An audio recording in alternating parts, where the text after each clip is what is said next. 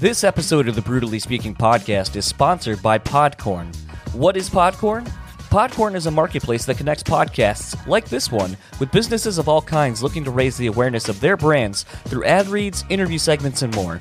I recently came across Podcorn and thought their idea of matching businesses looking to advertise on shows like this one was too good to be true, but quickly found that the site was very easy to use and was able to browse companies that I thought would fit the interests of our listeners. I've also come to love Podcorn's transparency when dealing with potential advertisers. Being able to set your own rates and having a variety of brands with a clear-cut idea of who they want to target and what they're looking for helps alleviate the stresses of sending countless blind emails in the hopes that someone will reply. All of this, and there are no middle people to deal with, and you don't have to give up any of the rights to your show. So huge thanks to Podcorn for sponsoring this episode of the Brutally Speaking podcast.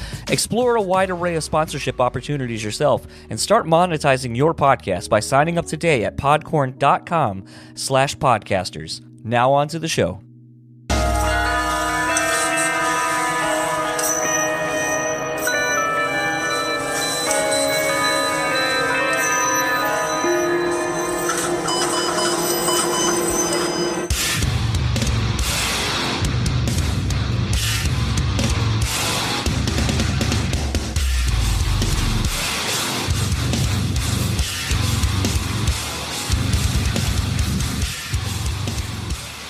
What's up, everybody? Welcome to another episode of the Brutally Speaking podcast, the official podcast of MetalNexus.net, where you can get all your show reviews, concert photos, and the latest going-ons and remembrances of the rock and metal world. And with me, as always, is Daniel Terry. How are you doing this evening? I'm doing pretty good. I'm a little perplexed if remembrances is a word.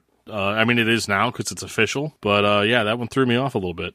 Isn't that that place in the mall? Remembrances. Things remembrances? I'm not sure. I haven't been to a mall in like 4 years, so.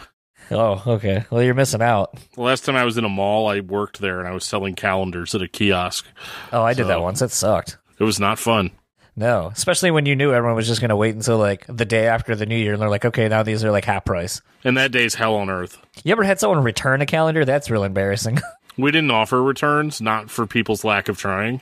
But yeah, that was always a fun conversation. They're like, can I return this? No. Well, yeah, but can I just return it? No, I meant what I said the first time. This episode's guest, if you haven't looked at your screen, is Andrew from the Ghost Inside /One Decade. This is a fun one. Andrew and I have been trying to do this for a while, and I don't know if anyone's been aware of this, but the Ghost Inside are back, and they've been playing shows. So I had to deal with him going to Australia and doing some other stuff and writing a new record. So we finally had a weekend where he was home and didn't have any plans. So I jotted up to his house and sat across from him and did this conversation. And it's interesting. I haven't gone to someone else's house to do an interview. Usually if I go do it in person, it's at a venue. So I think this is the first non-venue in-person chat I've done. That's kind of fun. He had you in his lair. It's weird, too, that you felt comfortable enough to tell him that if you ever became a T-1000, you'd have to put him down. I totally meant to say a T-800, too, and I know someone's going to get me on that. Yeah, probably. But, I mean, it is one of those things where, you just have to be chilling on somebody's couch to really, to just feel comfortable enough to make a statement like that. Well, it was just kind of fun because, I don't know that a lot of people know about One Decade, and it was kind of out of the blue. And, we do end up kind of discussing this in the conversation, but One Decade basically was the first bit of music to come out from anyone from the Ghost Inside, and I don't know if it's what people were expecting it to be. And the thing that was kind of interesting to me is, with it being an instrumental record, I know that's not necessarily some people's thing, but sometimes, especially from, as Andrew said, like he's not gifted in the vocal department, can do everything else. You can fucking mix, master, play guitar, play drums, do all this other shit. But all that aside, it was what he wasn't saying. It's what he was playing that kind of really spoke to me, and the instances of what he went through, that were coming out in the music that always kind of really intrigued me and made me want to talk to him about this record. And I honestly expected so many avenues to hit him up to do press about that record, and was pleasantly surprised to see pretty much no one doing anything about it other than just, PRP and so forth being like, hey, Andrew from the Ghost Inside dropped this instrumental record, and that was about it. Yeah, and they're underselling it. Yeah. Like by a mile. Because I didn't really check it out until I started listening to this interview, to be totally honest, and it's pretty cool. Yeah. And I mean, that again, that's me underselling it as well. But like, I don't want to say too much about it because you guys really get into it during the interview. And dude, that interview was, I think, one of my favorites so far this year, just because of how deep it got and like how you guys just really seem to connect over a lot of the themes that were present. It's something when listening back to it, I almost did that thing that I've done and do quite a bit where I feel like I've bared too much of myself and I want to pull it back and make it more about the guest. But in this situation, I felt that doing that would be disingenuous to the conversation that we both had, because we're both sharing things about our lives that we each went through to have this common bond over some of the things that we've gone through that other people won't. Obviously, Andrew to a way more extreme than I, but that doesn't invalidate either of our experiences. And I thought that it would be kind of disingenuous to pull myself out of that a lot more, because I felt insecure for being so vulnerable when Andrew's literally sitting across from me in his own home, sharing, his experiences firsthand with me and with all of us, that, as you'll hear. And it feels kind of weird. It makes me feel kind of naked in a sense. And the one thing I hope people take away from it is that I'm not trying to not necessarily one up Andrew and what he went through, but like I said, I just want people to understand that like I connected with the music in this album from the One Decade Coma Visions record because of the experiences I went through as a child, having a lot of surgeries and spending a lot of time in hospitals and so forth. And I genuinely do think you'll understand that that's why he and I connect so instantly, kind of because of the music and what he went through creating this thing. It's kind of that thing that we always talk about why we love doing podcasts, is because we love music so much and it makes us feel a certain way. And I think it's really gratifying to hear you say that you really like this, Jack, because I was kind of nervous, because I know a lot of people are probably like you, Dan, where they maybe don't know this record exists or haven't really given it a fair shake, and I'm kind of hoping maybe that changes once they listen to this conversation. Well, yeah, and there was even stuff in there that like I haven't experienced. Obviously, I've never been put into a medically induced coma. But I think we can all draw like when you guys were talking about like how it made you feel, especially what you said, John, about how like, man, I just fell asleep, and now nurses coming in to check my vitals. Like that awakened something in me, from when I was a little kid. I don't know if I've ever mentioned this on the podcast, but I had like a really bad head injury as a kid, and I'll just get it out of the way now. Yes, that explains a lot. But it explains why I don't like Pantera, like 100%, because I'm not right in the head. But it was really bad. Like my skull was fractured in several places, and so I spent some time in the hospital. I had like a bone that had like a skull fragment that had actually entered my brain at one point, and it was like really scary. And I remember the doctors telling my well, I don't remember it. I don't remember a whole lot from that. But what I do remember, that's my whole point, is that like I don't remember a lot from that experience. But when you guys were talking about it, and then I listened to the song in question, it was like I was like, wow, yeah, I kind of remember that, like that feeling that it creates, that super like septic feeling of being in a hospital for an extended period of time. And even more recently, when I was in the hospital for it was, well, I'll just say it, like I was on suicide watch. This is several years ago. Anybody that cares, I'm doing fine now. But it was a bad deal, and I remember it being the same thing, that I had been awake for like 72 hours at that point, and I couldn't fall asleep because every time I would try to relax, somebody would come in and interrupt me, and it was just like this endless cycle. And so like that really affected me. And then whenever I went into it and you guys were talking about it, I was like, oh, I can't relate. And then suddenly I was like, no. I think this is almost kind of universal for people that have been in that situation. Like I said, I think he had it worse than the both of us, maybe combined. But like it got really intense there, and I think that's what really drew me to it, is that like you guys were super honest and upfront about it. And I think, a lot of the times with this type of music, people aren't necessarily as up to talking about their feelings or like the atmosphere that it creates, like, because we come from a scene where everybody's just like, yeah, man, I wrote this because it sounded super brutal or super genty, or we were just trying to do the most extreme thing ever. Whereas, I definitely enjoyed this approach to music where, you don't have vocals, you don't have lyrics, but you're left with a feeling. And maybe you can't always put your finger on it. Maybe you can, and I thought it was really cool too that, and you guys just being two guys talking and relating, he was like, wow, yeah, like it's scary to hear you say that, because that's exactly the kind of feeling I was going for whenever I recorded it. And I was just like, oh man, that's hit the nail right on the head. Yeah. Sometimes, I don't know. Sometimes I wish the experiences that kind of led me to those conclusions that I didn't have, or that either of us had to have gone through those, obviously. But I don't know. I think it's time to stop talking about it and just get into it. So yeah, it's a long one. Yeah, this is my conversation with Andrew of The Ghost Inside in 1 Decade, and we will talk to you on the other side of it.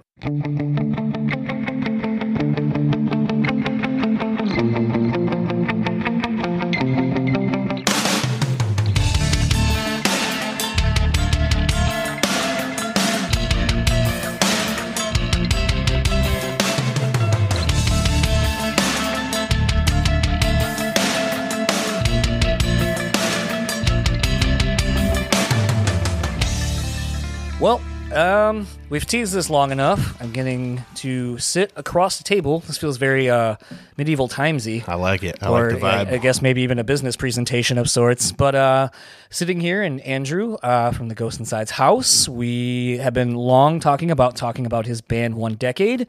If you're not familiar with the record, Coma Visions came out about 2 years ago now. Yep. And I really love this record. So interestingly enough, I don't think a lot of people knew that you play guitar. Yeah. Pretty unknown fact that I've actually played guitar longer than I played drums. That was my first love, was guitar. But I've been, even when I picked up drums and that became my, more prominent instrument of choice, I still played guitar and loved writing and recording things. So, yeah, I've like always kept up with it, the same as, actually, it's funny because I like really never played the drums at home off tour. I would play guitar. Like, I never had a setup where I lived at the time or whatever to play drums and be loud all the time. So literally the only time I played drums was like when we would practice before tours or on tour, like playing shows. That's the only time I would play drums. Other than that, I just play guitar. So the interesting thing about that, when you put out the record, obviously the circumstances of it being the first music seemingly post your accident that you guys were involved in, as you talked about on the previous podcast you were just on, which I'll link in the show notes. A lot of this music you had been working on for about a decade from the initial iterations, correct? Yeah, sort of. And sort of like unintentionally. It's just kind of like it's sort of it was a thing where I would go and just do whatever the hell I wanted with no other cooks in the kitchen kind of thing, and just have complete creative freedom. And I would write, even like back when I was still in For the Fallen Dreams, I would write stuff not for the Fallen Dreams, just stuff that I thought was cool and fun, like, more heavy, weird, like almost deathcore stuff, even back in like 2007 and 8 when deathcore was really at its prime and stuff. And then that evolved into like, I was always a big fan of like A Life Once Lost, which I consider one of the very first like gent bands, kind of, in a way, especially with like that guitar tone and stuff on Hunter. But like I took influence from that, and then like my old band toured with Periphery in 2009 on Thrash and Burn, and we got really tight with them, and they just blew me away. And I was a fan of Bulb, which was Misha's little stuff that became Periphery songs, and he had like hundreds of instrumental demos that I would listen to all the time. Like that made me want to do an instrumental project like that. So we when I got to talk to Spencer for this, a friend of mine is a huge Periphery fan, and then I was like, I know a decent amount about them. Like Spencer actually was going to be in Jordan from Still Remains and Bones side band. What? Still Remains broke up. Jordan and Bone had a band called Anthem Alone, and they were looking for a vocalist. Spencer was going to be it, I guess. And then right when they were all stoked and like, oh my God, we finally got all the people, he's like, yeah, I'm going to go join this other band. Yeah. And I was like, Damn. fuck. But like all the musician friends were big on Bulb. And so when talking to my friend, because I know Periphery fans are stupidly diehard, and really freaked me out because I was like, oh God, people are going to like be like, why don't you ask about this? Yeah. And so in doing that, I was like, okay, I came really prepared. And I was like, oh, it's really crazy like how all these Bulb demos keep showing up on Periphery Records 10 years after the fact. Like it doesn't seem like they're not afraid to go back and rework something into a thing and it kind of being an Easter egg for fans now. I love that so much, especially the Easter egg kind of aspect of it if you're a diehard like Bulb fan. And like there's still Bulb stuff that hasn't made it to Periphery Records, and I'll like text Misha and be like, you need to do like Foof on you need to like put this track on a Periphery record. And he's like, I know, but yeah, I actually when I was like really first exposed to them, I actually exposed a lot of friends and like tour mates and band friends to Bulb, even like Stray from the Path. When we first toured with them in like 2008, I showed it to them and they were like, what the fuck, this is crazy. And they ended up doing a record with Misha like not too long after that. But well, out of curiosity though, like, you know, if you were as big into Periphery and what they were doing back in the Bulb demo days and so forth, have you know, I prosed this to someone on one of the tours that I did an interview with them, and we weren't allowed to release it yet. You know, being into guitar and stuff like that, did you pick their brains about how to get a certain tone, how to achieve, you know, the best clarity between your pedal board and all these kind of things? Or was it more of just kind of being a fan of what they did and just, you know, enjoying that aspect of being on tour with them?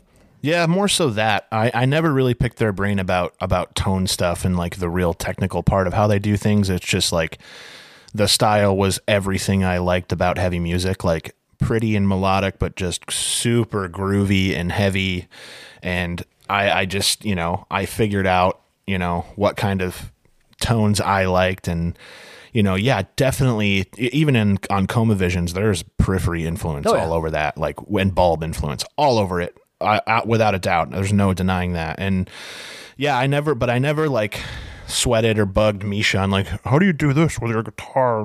You know, I never did that too much. I just tried to figure it out on my own. Like we were chatting before this, and I told you pretty much everything. And I'm not saying that I'm some like god of mixing and mastering, because I'm not at all. I just wing it. But everything I've learned, I've just learned from YouTube. Like I just look up like simple little things that I'm like, how do I do this? I'll just like throw it on YouTube, and like eventually I'll find like, oh, okay, I see how to like easily put this in my DAW and like organize it and make it, you know, that's just how I did everything, just teaching myself. So the thing about Coma Visions that was interesting to me was, like I said, the perception that this was music possibly inspired by The Accident, because it was the only thing from any of you that had been released. And I think it was about a year after The Accident, I believe, is when you finally dropped it. It was actually, it was like 2.5 years after is when I released it, but I had started writing it. Well, I remember you posting like teasers and stuff. Yeah. So that's why maybe it didn't feel that long, is because it seemed like there was content kind of always being shown of you doing stuff. Yeah. I would always like, when I had an idea, and, you know, during our recovery after the accident, I had so much downtime and I mentioned this on the other podcast too. Like I just got to a point where like I couldn't just lay and be bedridden anymore, and I had to be creative. And I was just like, I'm buying a Kemper, and I have a 7-string guitar, and I have like a very modest understanding of how to like get this going, and I'm just going to do it. And I would get excited about it and like bored at home really. And like, that's when I would post those like videos of me playing stuff, and then seeing people's reactions to it. Like everyone's like, dude, this is fucking awesome. And like people were really digging it. So I was like, man, I should just like release something. A lot of people, a lot of friends even would be like, dude, you need to like release this. A lot of people encouraged me to do it. So I did. I decided like, I think it was January of 2017. I had like a song like that. I was like, this is awesome. I'm really stoked on this. I want to do more. I like made myself from January of 2017, probably till like August of 2017, do nothing but work on it. And I did it every day. Well, it took a few days off here and there, but you go crazy after a while trying to get stuff out of your head. But I genuinely worked months and months on it, and being inspired by the accident, yes, only in the way that I knew it was going to be an instrumental project, and I was like, well, there's no vocal content, there's nothing people will listen to and relate to that way.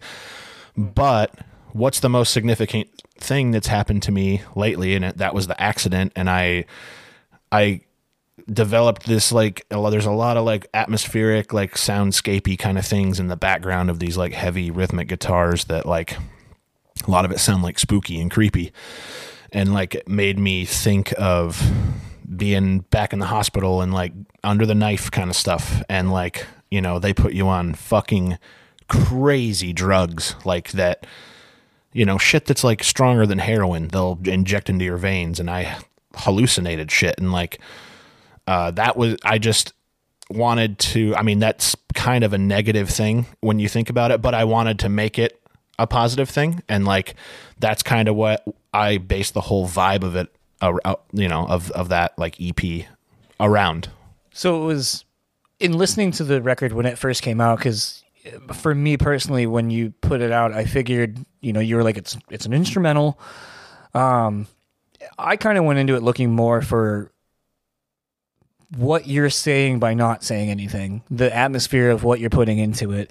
You and I over the last few months have gotten to know each other a lot better, and have since, started texting. And, we were texting when initially we were getting ready to do this a couple of weeks ago. And, I was telling you, I grew up with a cleft lip and a cleft palate. So I have a lot of memories of being in hospitals growing up. The sounds, the smells and all that kind of stuff. And for me, a song like ICU, it kind of reminds me of a lot of weird feelings when you, there's really no way to say it, like beat around the bush about it, but it's like when you spend that much time in a hospital and you have that many surgeries from a childhood, and it's like the jarring thing of, I was here with my parents or whatever, and in this thing, and now I'm awake and I'm in pain and I don't know where I am, and just there's all these like monitors going, and there's all these noises and people walking, and whomever else may be next to you that has their own shit and their families and all these kind of things. It's terrifying. It's really a cacophony of sounds that are kind of, I'm kind of getting like goosebumps thinking about it. It's just very emotional. As someone who has been in that, not to the severity of what you've gone through, obviously, but it's one of those things, like when I hear that, there's that part where it almost kind of lulls you in and you think like, oh, here's kind of the brevity of everything. And then it's almost periphery-esque, like boom, just beating you over the head, and it's fucking chaotic and shit. And it's like, that reminded me of when I would wake up in the middle of the night and be like in pain, and because the meds might have wore off or whatever, or being jarred awake because a nurse has to come fucking take your vitals and shit. And yet it's like, that was the only time I've been able to sleep for the last like day and a half. And that just fucking jarred me awake. And like, now I'm like, it's crazy that you say that, because that's pretty much what I was trying to explain without having vocals, was like, and I would say ICU is probably the most aggressive and violent, I guess you could say, song on that EP. And so when it drops out and you hear that hospital beeping, that monitor noise, and you hear like the weird, just chromatic, that breathing echoey machine type thing. Yeah, and you can hear it going, and you hear the beeping. It's just like, it puts you there. But when it hits with that next part, that's just like super gross and violent, it just like, yeah, that's what I was trying to explain, is like, you're in and out of all of this shit, and like, it almost seems surreal, and then next thing you know, you're in pain again. And yeah, it's like, it like takes you on a journey. Yeah. And if anyone's ever been through something like you were just describing, or like, what happened with us, I could see that part really, resonating with someone in a weird way, and being, bringing up feelings and stuff. But well, even like to the point of like smells, like absolutely. I can smell certain hospitals I was in. I mean, the weird thing is, and like you can think of it and you can smell it. I know. I'm thinking of what my hospital smelled like, and I can smell it without smelling. You know? Yeah. It's so crazy. It's weird that a sound can make you feel and smell and hit on all your senses like that when just by listening to something. Yeah. And even the weird thing, like the way you ended the song with the machines basically segueing out of the song. It was weird because, like, as that part always comes, I always think about how weird that it is that it's like by the time you've been there for any duration, that those things that are kind of alarming and jarring also then become oddly comforting and become like your white noise things to start being able to block everything out, because like that becomes like your sort of circadian rhythms of sorts. So like that's the thing now that I listen to that like I know is a part of my, like, when I'm going to bed, I'm going to kind of start counting sheep. You're counting your pulse beeps. Yep. Or the machine, you know, your air thingy going, or something else that's in the room. And it's just, I don't know. It's so, that song, like when I first heard it, like it almost like I kind of had to like stop listening to it, because it was just like, fuck, this is so emotional and so raw and so whatever. And I think like the crazy thing is you know, you 100% doing the record all on your own, mixing, mastering, playing everything and so forth. I do wonder if somebody else, if you would have sent it to somebody else, if that would have still come across. Yeah, that's an interesting thought. Yeah, you never know. I mean, it's not something I've never thought about, because like I said, you know, it's a project I've wanted to do, like just me for years and years, and this happened to be the downtime to do it. But yeah, that's interesting to think of, like, if I had like written raw stuff and sent it to someone else to perfect and whatever, would those feelings have translated through? And that's maybe not. It's almost like spooky to think about. Yeah. And you know, something that I'm kind of big on is track listing, because I mean, I don't know that I would hope that a lot of people still put a lot of a lot of effort into making sure that a song and a record flows, and there's, We just spent a month doing the sequence for the Ghost Inside record. Finally landed on something. But it's interesting to me that in listening to this record, I feel like there is a flow to things. Like, you know, and I gotta look up songs. I'm terrible with song names. Oh, you're good. That was it. So, you know, it was kind of interesting is, you know, it starts off with depth, which I think kind of obviously speaks to, for me, in your nonverbals, kind of speaking to almost setting the tone of this is the depth of the things that I'm going through. This is what we're going to kind of experience on this record. Kind of hear just like a little sample of what to expect from here. Yep, it's like short and sweet and heavy, and it's.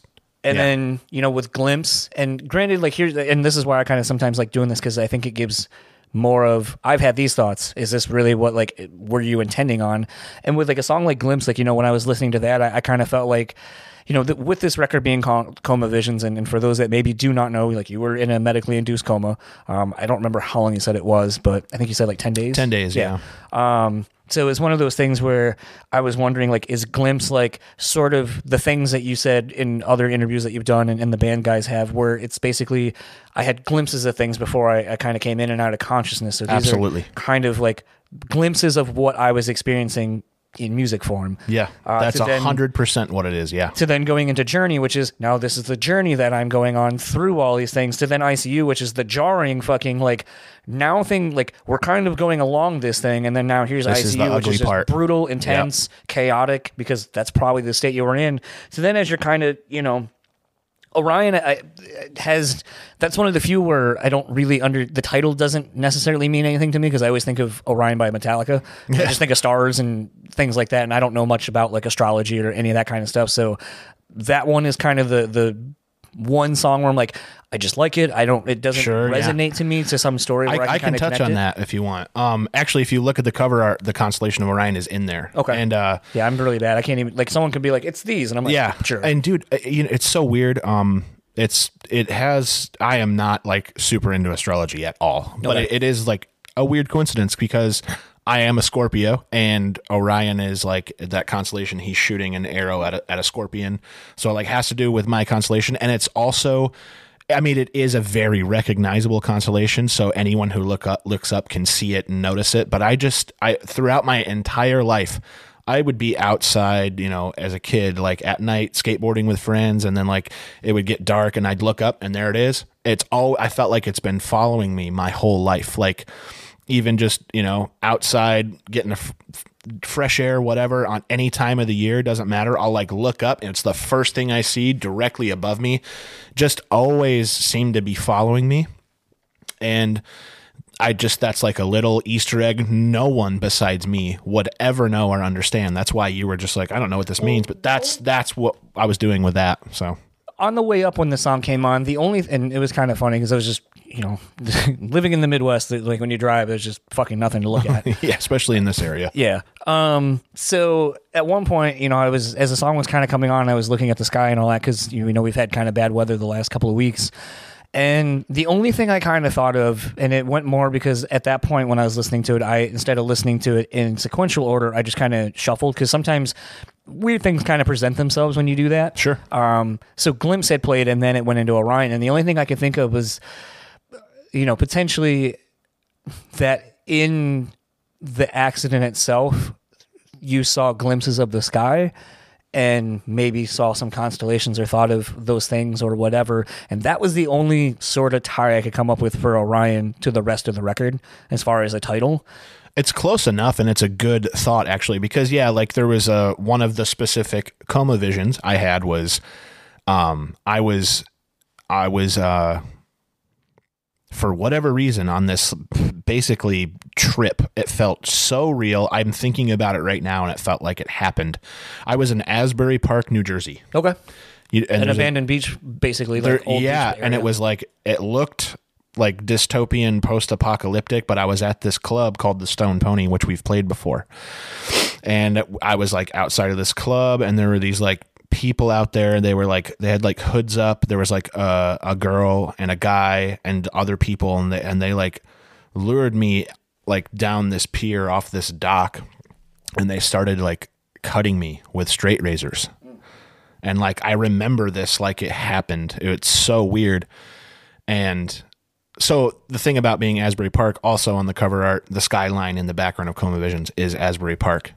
And an interesting thing about that is I looked into what people see in comas and what scientists and people have found out and tried to make sense of with comas, and there's still like no definitive answer. Like there's not a lot known about it, but it's been said a lot that your brain is trying to make sense of what's going on around you when you're with all the noises hallucinating and whatever. So it's like, how many surgeries I was, what if those people cutting me were surgeons cutting me open? You know what I mean? It's your brain. If it's your brain trying to make sense of what's going on around you and you can't see it and you're not in that like plane, you're in a different, you're in a trip somewhere. Like what if those people cutting me up was my mind trying to make sense of surgeons cutting me open, and that's fucking crazy. Yeah. I remember waking up from an oral. So for those that may not know about cleft lip and palates, basically it's a oral thing. Usually you have a hole in the roof of your mouth, your ears, nose, and throat are all connected. So there's just a lot of issues that you go through when you're growing up with it and so forth. And the cleft lip itself is literally a flap of skin that's missing in your top lip. So in going through all that, like I had to go through a lot of, like I said, oral surgeries. One of the things they needed to do was adjust my gum line.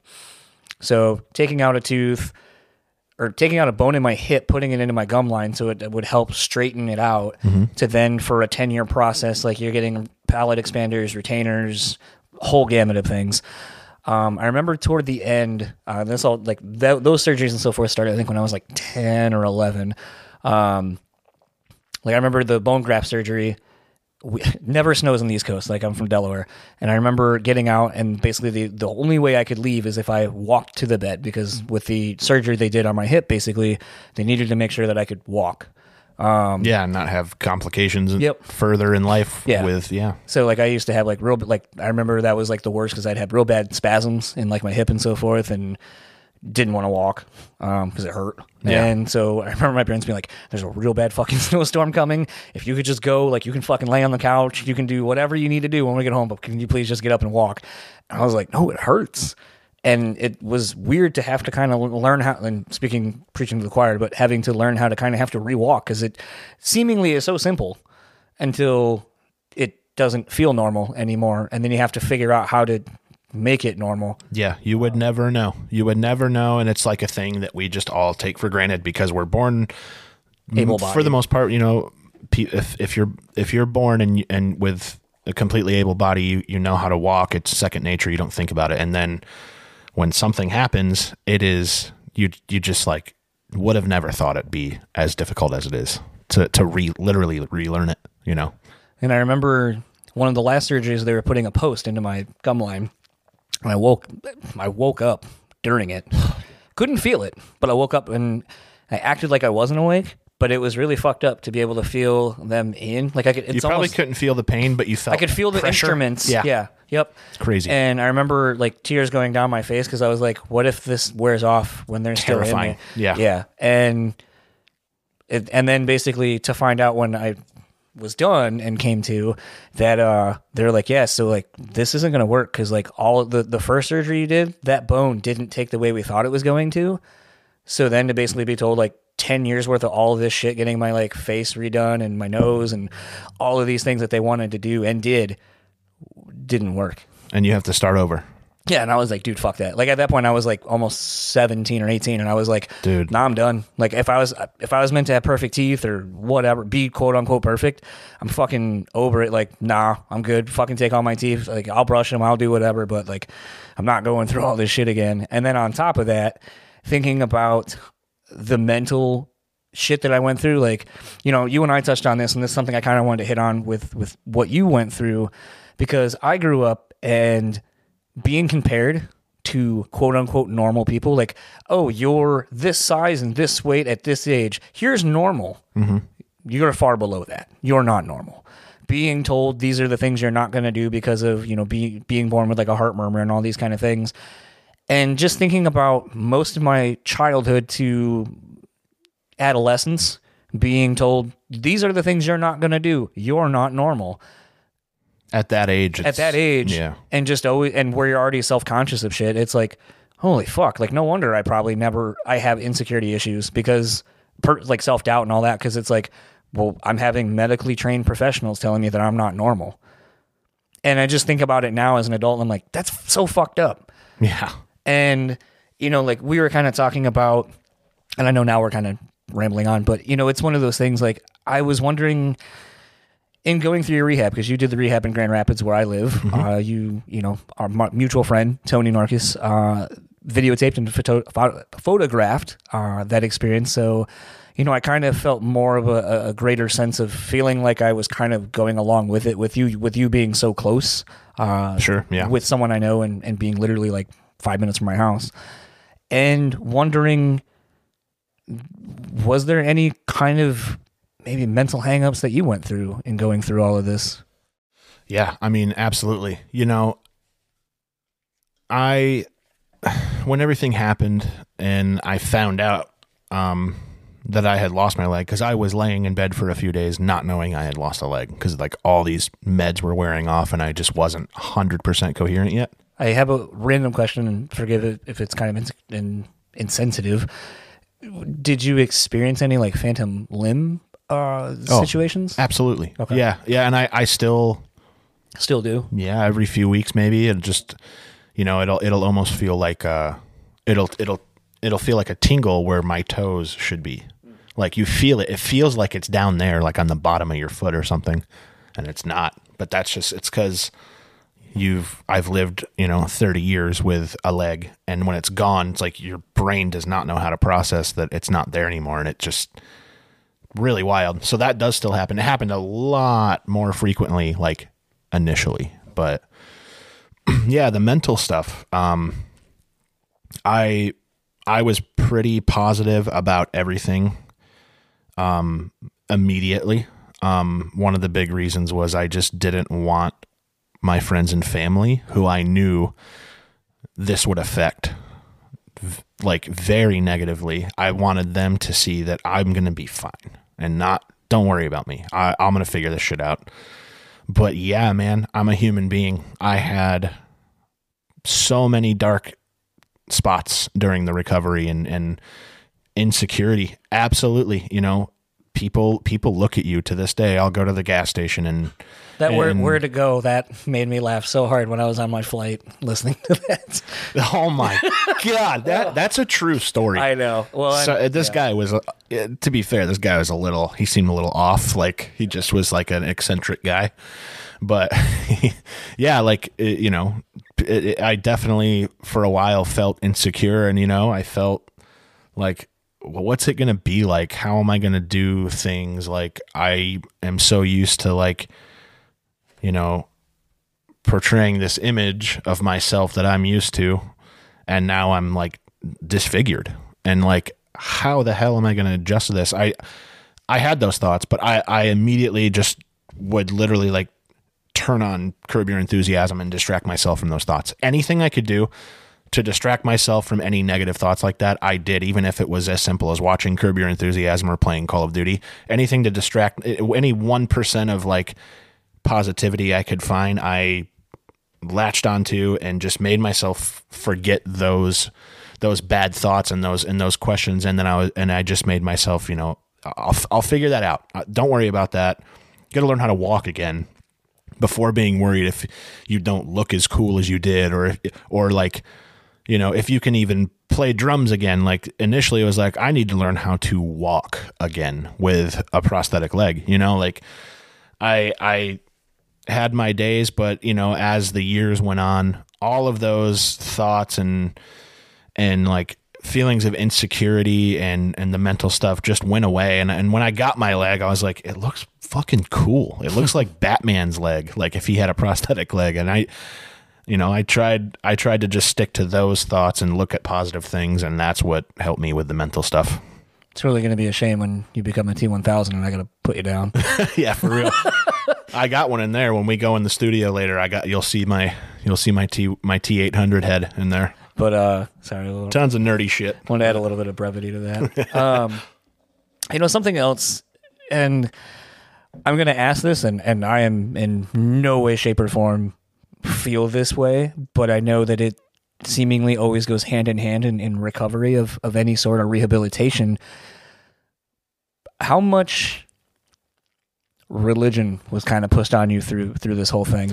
I wouldn't say religion. I'm not a religious person. No, neither am I. But I'll tell you what, man, everything that happened, and even to this day, like how it seems like the stars align sometimes. It's just sometimes I question, like, man, is this, is everything meant to be theory goes through my mind quite a lot. Like, from where we were to where we are now and everything that's happened in between and how it's happened, there's been so many things, and I can't really like specifically think of those right now on the spot, but like there's just been so many things that have happened that I'm just like, this is crazy. Even like, here's a simple one. My doctor, when I got flown from El Paso to Grand Rapids, was a fucking drummer. Yeah. What are the chances? How is my doctor a drummer, a guy who's going to understand a drummer losing his right dominant leg? How did I get that of all the hospitals and all the doctors? You know what I mean? Mm-hmm.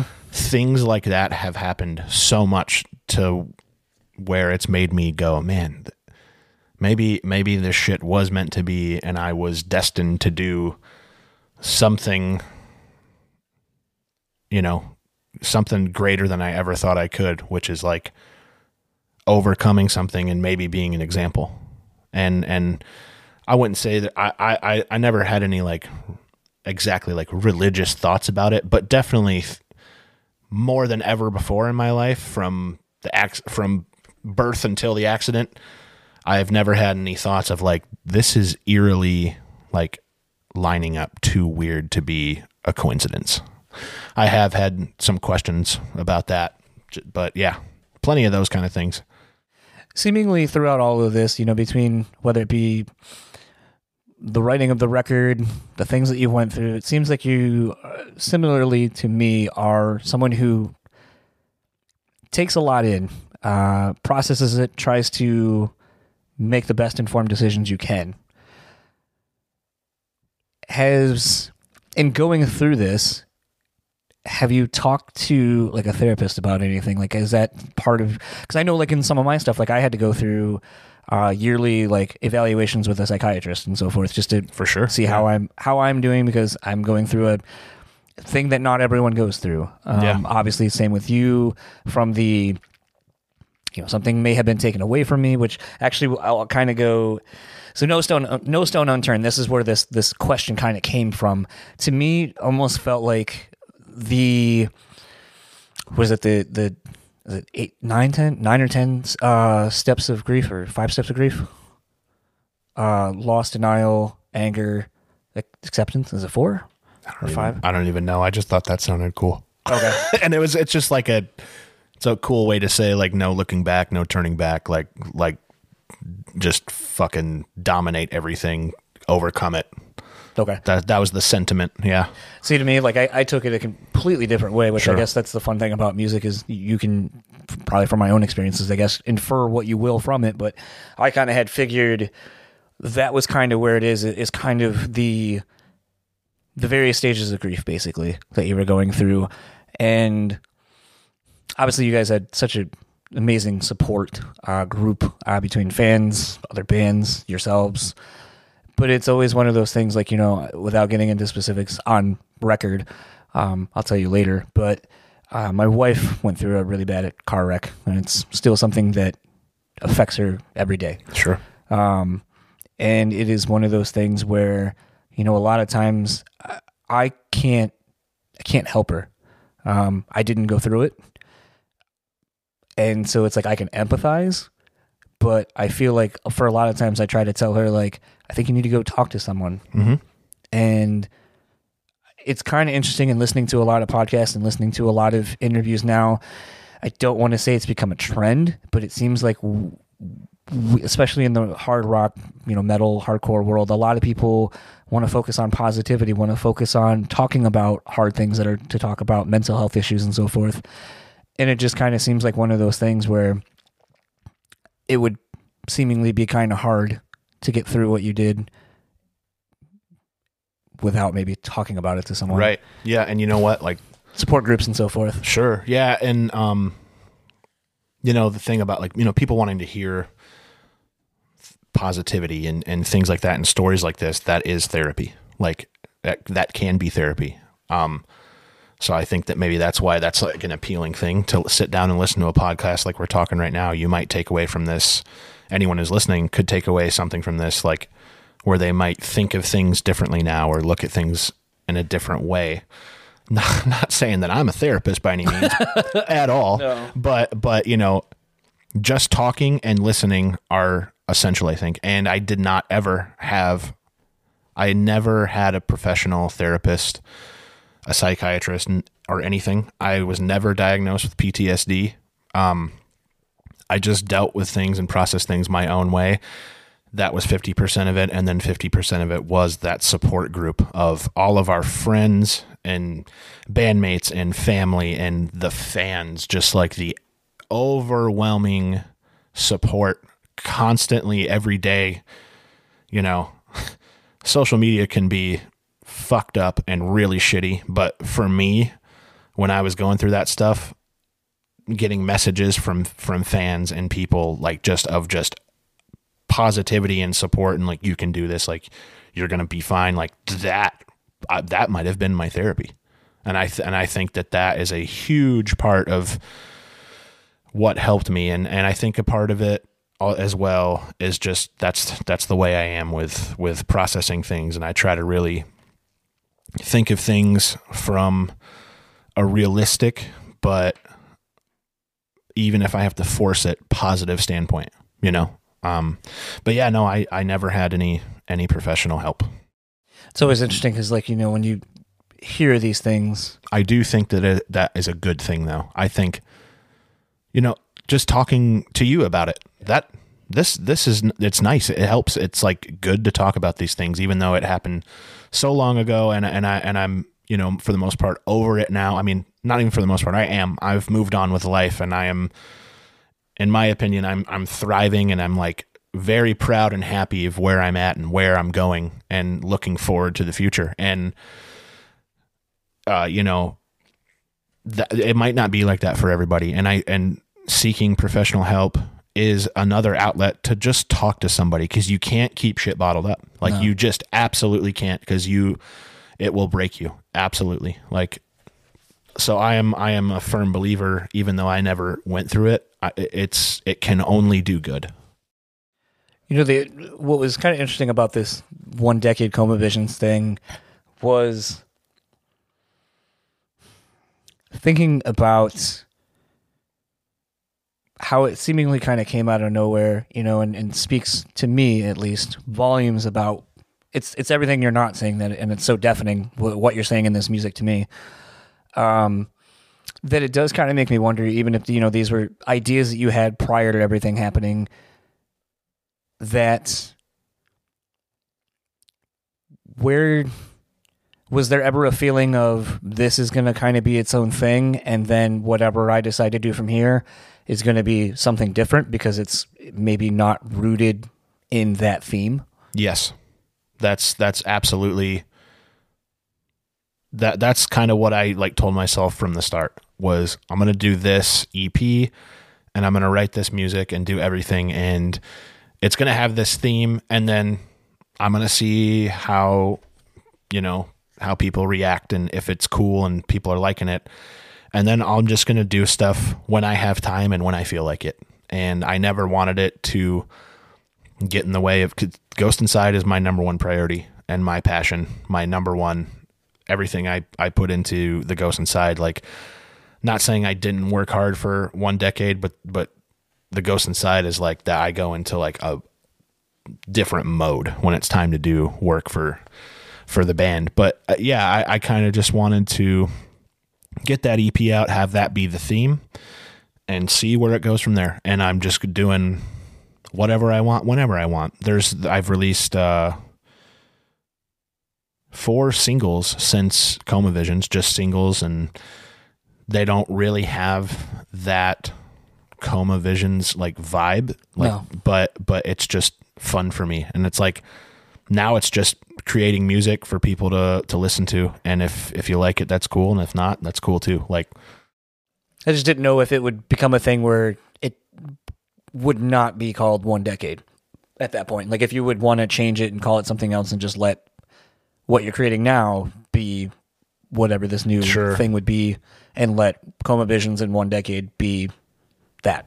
no, I never really thought about about doing that. Okay. I had always planned on just having that be the name. And I'm so bad at coming up with names, man. So I'm not trying to put myself through coming up with names again. So it's 1 decade, and I like the name. It's cool. And yeah. So the fun thing, you know, obviously you just touched on the fact that you've dropped 4 other singles. What, you know, obviously this is a fun side thing that you're doing. Mm-hmm. With so many bands and band people having their side things, do you have a desire to even play this out? Oh, absolutely. Yeah. The 1 decade stuff. Yeah. Absolutely. I'm going to, you know, it's like you can't force inspiration, but there's been times. The last single I did, it's called Dead Star. I just was sitting on the couch and just riffs entered my head in this like melody, and I just was like, I'm gonna go. Went in the studio and just did it. It's like when inspiration strikes, I'll do something. If I'm not, and sometimes it happens and it's like, this didn't really pan out the way I wanted. I have tons of stuff that like I never released that I just wasn't stoked on. But if it's something that I like, I'm like, okay, this is going to be the next single, I'll do it. It's just when inspiration strikes, really. And you know, now that the Ghost Inside new record is done, I do have some time if I want to do more than just a single here and there. Like, I do plan on this year doing some other EP or whatever. To what capacity, I'm not really sure yet, but I would like to sit down and take a few months to like put out some more 1 decade stuff sometime this year. Can't tell you when, because it's just got to kind of happen organically. So, but yeah, I definitely plan on keeping it going. Playing it live? Playing it live would be awesome. And I've actually talked to some friends about like doing it with me one day. It's all talk for now. Maybe. I won't say no, but I can't tell you when that would be. which instrument would you play? Oh, guitar. 100%, man. I want to play guitar live. That would be fun. And it's like different, and yeah, I would definitely be doing guitar. And I mean, I got a lot of drum buddies that would absolutely crush those songs. Probably make them better than I did. So, would you ever think of adding vocals to it or having vocalists come on and do something to it? Originally, I wanted to release Coma Visions instrumental, and then I was like, oh, you know what'd be sick is if I did a re-release of it with like reimagined, different, yeah, like maybe have it remixed, remastered professionally or something, and have like all my buddies do vocals on it. That'd be cool, and I still think that's a cool idea. But after it was out for a while and out there in the world, and like I was listening to it, and like other people were listening to it, I don't think I want to. I think I want it to stay instrumental. I think that's what I've decided on. So, and then again, you know what? Like I said, sometimes like inspiration just hits and ideas just hit, and if you run with it and it's cool, do it. So maybe there will be, you know, a 1 decade EP or full length or single someday with vocals on it. Maybe it's literally whatever the fuck I want to do.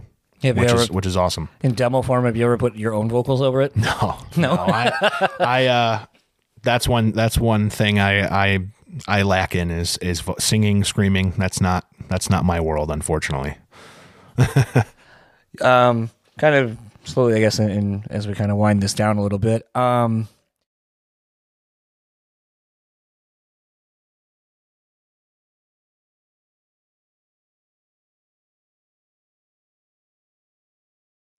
So, you know, you talked about putting out this record and self-doing it, and something I always find kind of fun in talking to some of these people, like someone who's very much akin to you in some ways. Brandon from Atreyu has Atreyu, obviously, where he, and this is actually the illusion I was going to make when we started, is I don't think a lot of people knew that how heavy Brandon is in the songwriting aspect until one of their DVDs where you see him coming in, like showing Dan and Travis, like, here's the guitar riff, here's the, you know, melody that you'll play over this.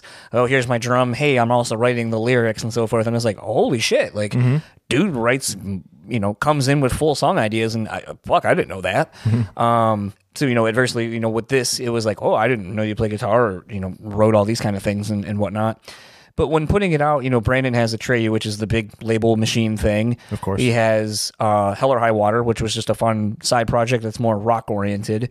And then even as of the last few years, has American Gentleman, which is more of his kind of sync opportunity, with it being more like kind of rooted in like alternative, like hip-hop-y kind of stuff. And, you know, I was asking him about, you know, you're on something that's kind of very regimented. We need a product by this time. Like, you're going to do your album cycle and so forth. And then we need you to go back to the studio, put out another record, and then you start the whole process over. Right. Hell or High Water didn't necessarily start off that way. Slowly has kind of become that as well, but a different medium for him. And then American Gentleman is we're dropping shit whenever we want. So you have this really interesting broad spectrum of regimented, loose as fuck. So with 1 decade, was there ever any interest from a label to either put it out and kind of get a little bit wider push? Or do you find that having it be 100% self-reliant on you in all facets is fun because you can just do whatever you want whenever you want? The second one. That's exactly how I intended it to be. And I you know, I purposely, like, I released it and I posted about it, and I made like a 1 decade, you know, Instagram account. It's not very active. Like I'm admittedly not very good at self-promoting with it. That's kind of how I wanted to do it. I wanted to put it out there, and it's like this little self-contained little Easter egg you might find one day and be like, what? I didn't know this is cool. Like I never shopped it to labels. I never wanted it to get bigger than it is. Like, that's exactly how I wanted it to be. And yeah, I love collaborating with people. I absolutely love it. It's my favorite thing to do. Like, being in the studio is my favorite thing about being in a band. Making records, being creative, all of that stuff. Writing, I love doing it.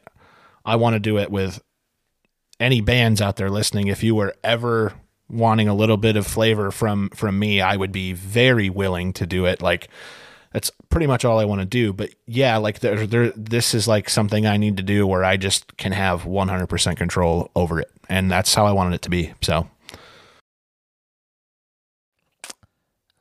Working with Will Putney on this last record, did you glean anything from him, from the production side of things, that you have started to incorporate in what you do on your own? Or any of the producers you worked with, for that matter, I guess?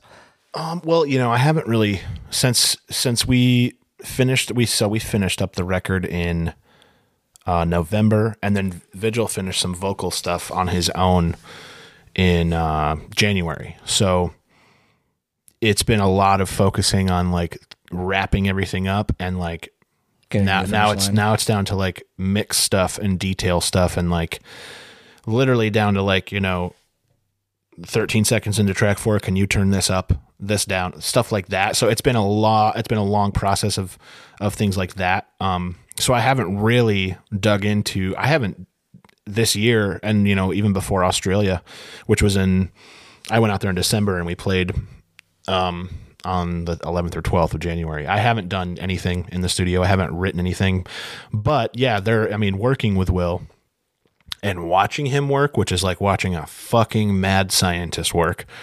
There's definitely things I've picked up. I tried not to bug him too much about like, hey, how do you do this here? How do you do this there? I just like trusted him and let him do his thing. And, but watching him do what he does, it gives me some ideas and like drive to do things a little differently and more organized, especially because my sessions and stuff in my studio are just so out of control, like unorganized. And it's, but watching Will work is, it's like watching, I don't know. It's just crazy. He's a psychopath in the best way.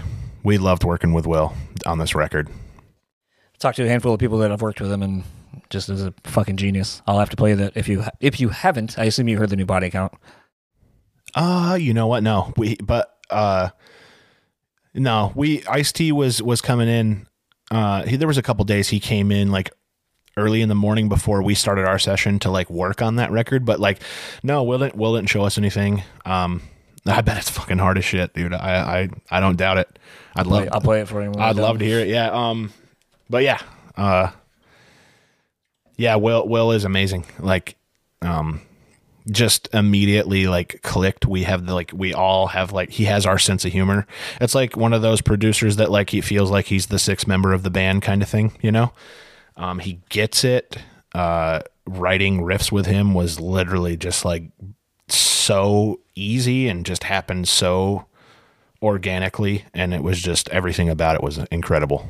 Well, I feel like, serendipitously, I was talking with Adam from Lorna Shore, and I was basically saying, I wonder how much of that vibe that you get right away with Will is the same intangible that I think Josh has, Schroeder, that he just always feels like the extra part of whatever band he's in, because he's not afraid to get in and get dirty and work with you. Oh, absolutely. Yeah. And I think that's kind of what's always separated, Adam D from everybody, or Will or Josh, is that they're going to sit there and go, they're more collaborative because they're really good musicians, good songwriters. And I think that's always what separates those producers from that aspect from everybody else, is they want the best because they're also involved in it. Not just like, literally, I'm a producer, you're paying me to do this and push the buttons, and now you're good, these are your songs. Yeah, and here's an example of Will doing that with us. So I haven't really talked about this much either, but it's pretty amazing when I look back on it. When we first approached Will to do the record, we got on like a conference call with him. We were telling him, we have some songs, blah, blah, blah. We want to do this. We want to continue writing and have you produce and this and that. And I was like, I think to make the process go faster, I just want to program the drums. And he's like, no. He's like, you play the drums. Like, he's like, it's fine. We'll make it work. And I was just like, I know I could, but like, I knew it would be very, very difficult to be playing drums every day for like 2 weeks or a week or whatever. But he is the one that convinced me and pushed me to actually play the drums on this record. Before, a year and a half ago, going into like, okay, we're writing a record, I was like, I'll just program the drums, like whatever. That was literally my mindset. And then he's like, he convinced me and pushed me to do it, which is an example of him digging in deep and getting involved with it and wanting to do it right. And I'm so glad that he made me do it. And I struggled a lot. It was very hard. And it was a thing of like, I had, you know, we had like a few songs ready to go, and then we like continued writing in May of last year. And I was used to all these songs, but we like, while we were writing, we were programming drums to like write guitars and put vocals over. So I knew the patterns. I knew how the songs went, but going down and playing them for the first time during the tracking session, that's hard if you're able-bodied. That's like, that can be difficult. And for me, it was just like, there were some times where like I got very frustrated, and I would like get really mad, and I'd be like, sorry. And Will's like, it's fine. Like super calm about it. And he put up with me, you know, and worked with me through it. And it's just, I'm just so glad I did that instead of the way I originally, my thought process was, you know, programming. I'm glad I didn't do that. I'm glad it's actually me playing. Last question before we plug socials and wrap this up. Something in thinking about the mechanics of your prosthetic you use for playing drums. Have you been able to come up with different types of rhythms because of how you're able to play? I don't know if that question makes sense, but it does make sense. It does make sense, and I haven't yet. No, I basically use the device to mimic how I used to play, as if a leg were there, and I still my right limb, the one that's missing, that's still my dominant side. So I'm leading with the left limb, or the right limb. Sorry, and it's just there to mimic how I've always played. And it was still like having to relearn how to play drums. Like the muscle memory's there, but it was like executing it was an absolute mind fuck because there's a latency. Yeah. You know, you don't have an ankle control. You don't have the same attack. So like I had to like over time and practicing and playing had to like figure out the timing of these latencies to when I strike the device. You're almost having to probably preemptively go before you would normally go, like on a beat or whatever. Yes, like a little bit, like slightly. Yeah. So an absolute mind fuck to learn how to do. And I still, dude, I haven't fully got it down. Like I am not perfect. I have a lot of work to do on that. And I would like, you know, I'd like to continue to improve the device and figure out some other things that could possibly help with that. So yeah, I mean, just want to continue to expand on the hammer is what we call it. Yeah. and see if I can just keep making it better and better and helping me play better. So when are we going to get this Nike collab custom made shoe? Oh my God, that would be so sick. I would love anything to do with Nike. Like even if they just send me a free pair of shoes or something, like anything at all. I am obsessed. I am a Nike head. Most of the guys in my band are big Adidas fans, and I like Adidas too. But yeah, the Ultra Boosts and the NMDs and all those, they're so comfortable. But with me and the prosthetic, it's like I bear most of my weight throughout an entire day on my left side, and like the shoes are almost like too soft, too squishy sock material. Sometimes my toes will get like on my real foot on my left side, I'll get like scrunched up and like uncomfortable. Nikes, for the most part, even like the Air Max 270s, which are like almost a Nike Ultra Boost version. Like it's like a you slip it on and then they have their Air Max under it, but they're more snug. They feel more secure, and I don't get that kind of like too soft of a feeling. So like I think I'm the only guy in my band that wears Nike. Everyone else wears Adidas. Let them have it. I want Nike. Where can everyone find you online? And obviously, new Ghost Inside record and probably some shows. You announced a show really recently. Yep. So I'm on Instagram at illgrip, ILLGRIP. I'm on Twitter, MTN Mountain Drew 222. Right. I don't really use Twitter much though.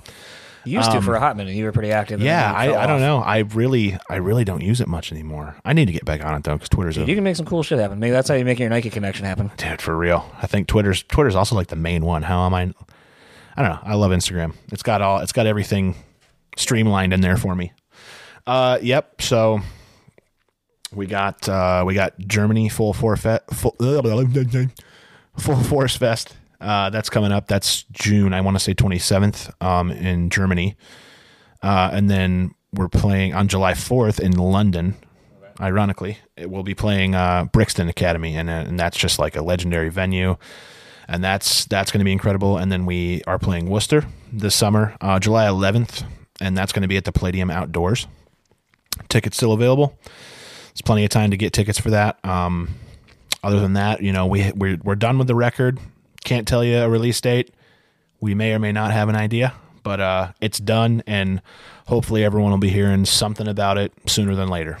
Awesome. Well, thank you very much for taking the time. I know bugged you about it for long enough. Yeah, I'm glad we made it happen finally. Thanks for coming here and making me not making me drive to Grand Rapids, so I appreciate it. Yeah, no, not a problem. We'll have to maybe do another one of these when the record drops. Yeah, we'll have to follow up. Cool. So that was my conversation with Andrew from The Ghost Inside, 1 decade. Got pretty raw and real in that, as we said in the intro. I'm over here crying, dude. I think you can kind of hear me getting choked up a little bit as I was kind of talking about some of the stuff when we were talking about ICU, the song. Something actually, it's not amusing. Pretty much nothing that Andrew and the Ghost Inside dudes went through is amusing, but we were talking about our mutual love of dogs and so forth, and Andrew sent me a photo, and I think it's been shared on his Instagram account and so forth, but the day that they brought like 4 or 5 dogs in when he was in his hospital bed, and I was like, oh, that must have been the best. Like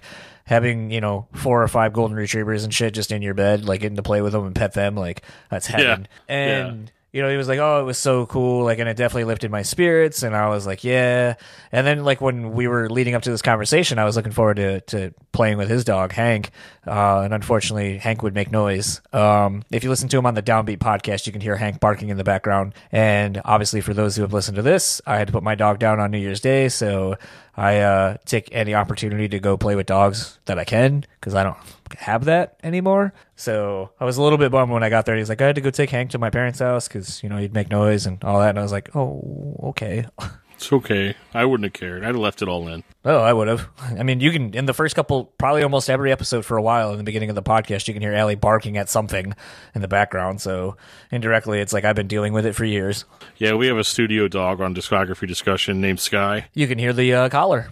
Yep, all the time. And Sky's just as much of a co-host on the podcast as any of us. As Jeff. Sky shows up more.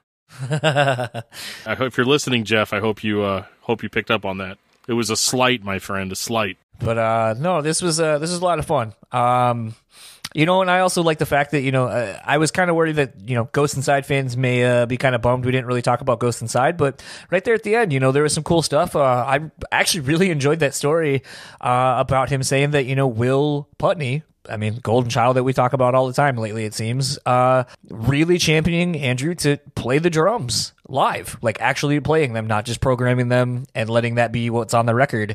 And I thought that was really cool. And I think that kind of speaks to the fact that, this new Ghost Inside record, like he really wanted it to be all of the guys, all the instruments being played by everyone. And in this day and age, where there's a lot of programming going on between guitar tracks and everything and drums and so forth, it was really cool to hear that, Andrew played the drums on this new record. And I'm not going to speak too much about the record. I will say Will has doing some really cool producing tricks. When Andrew was playing me a couple of songs, I was like, oh, it's cool that this thing's happening here. Like, I've never heard that in a song of this style. Usually the exact opposite of this thing is happening. And he was like, oh, yeah, that was really cool. Yeah, that was something, Will kind of was playing around with or came up with this idea. And I was just like, God damn it, man. Will Putney is the fucking Mac Daddy of producing metal records right now. Like, everything sounds great. Everything sounds mixed well and all that shit, and you're just like, God damn you, Will Putney, why do you make like the greatest records I've ever heard? Yeah. I mean, Will's a genius. I mean, I don't really know how else to say it. Dude can pull sounds like, I mean, if you listen to what he did on that newest Norma Jean record. Yep. I mean, it's like when Corey was talking about it with us, he was like, yeah, I mean, it's just something about having Will there. He pulled the sound out of us that, you know, it just sounds very fresh and very new. And it just seems like Will just has a penchant for that. And for a band like The Ghost Inside, you know, I can only imagine the sky's got to be the limit on that. It's like I said, I'm going to try to be very vague and not talk about anything, but I definitely, one of the first songs that he played, I was like, holy shit. Y'all are in for something when this thing drops. I'm just going to tell you that it's really amazing. So that's all I'll speak to that. I probably shouldn't even have said what I said, but it's all right. It's not like you're playing it on the podcast. It's fine. Yeah, no, it's actually very faintly in the background. You can hear it. But no, hey, was that a jab? But it was really cool getting to spend a little bit of time with Andrew, getting to see his little studio setup, getting to see all of his like horror mask collections and so forth. And Andrew and I have kind of really hit it off. Have a really strange sense of humor that we both share. And obviously living only an hour away and having a lot of mutual friends, I feel like it was just kind of fell right into place. So I'm really glad, like I said in the intro, and I've said quite a bit, really glad we got to do this. Really glad we got to do this in person. So I want to thank Andrew for allowing me to come into his home and opening up and talking so honestly with us.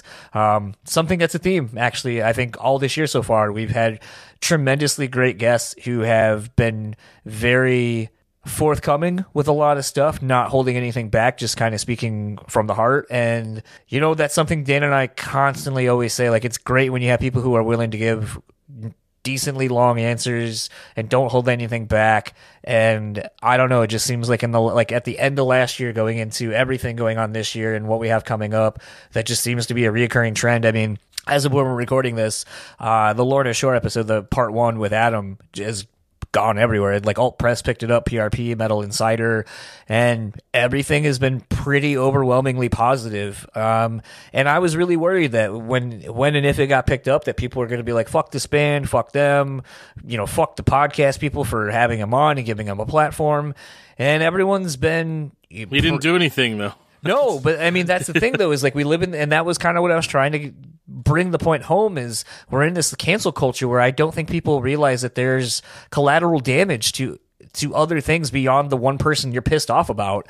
And, you know, I'm just kind of glad to see that at least like my way of thinking and kind of being like, I think there needs to be more of this present in the narrative of what's going on, that, yeah, you can not condone what one person did, but don't damn the rest of the people in the band. Because, I mean, I don't know how many times I've done an interview with a band at a venue and someone goes, oh shit, I didn't even realize you were gone, and let alone doing an interview. And It's like, you're all in the same venue. Like, you know, it's just, and that's just something minute, is doing an interview for 30-40 minutes, like, not to mention like what someone's personal life is when you're not around them. No doubt. Yeah. So it's been kind of a trip to see everyone be pretty positive to the response. Selena, who set up the interview with Lorna Shore, I mean, we've had examples where something like this happens and the publicist is not too stoked on us. So it's a thing where I am pleasantly surprised that Adam, Selena, fans who listen to it, and everyone else the response has been overwhelmingly positive, and that's awesome, because I hope that allows more interviews we do to showcase that you can say what's on your mind, and it's a platform where you can kind of talk at length and speak your mind, and people will get a better insight into who you are, and that's the whole point of this. So I'm pleasantly surprised at how that shit has gone with Lorna Shore, and it makes me, and with this interview and how I kind of opened up in it, I'm hoping this is a trend going forward, that we can kind of have more great conversations like this. Totally, man. I mean, that's what we're here for, and I never get tired of listening to it, whether I did the interview or I didn't. You know, I always say my biggest benefit is I get to hear these interviews before anybody does, and I can always tell when something's going to be special, which really bums me out about that one interview that we did never get to post, but I'll shut up about that. Yeah, we'll get it out one day. And in wrapping up, if you would like to follow The Ghost Inside, simple enough, Ghost Inside, Facebook, Instagram, Twitter. Keep up with them. They got a show announced at this point. I think they got a show over on July 4th overseas in Germany, I think is what he said. So go check them out, support them. Never know what dates they're going to be doing. Touring seems to be pretty limited as of now, just one-off fly dates or one-off shows, mini festivals as they appear to be. But definitely always something very special at all these shows from any of the footage and videos and so forth that I've seen. So go out and support The Ghost Inside. band that definitely deserves your attention and support. If you would like to keep up with Andrew, you can find him on Instagram at illgrip and Twitter at Mountain Drew, MTNDREW222.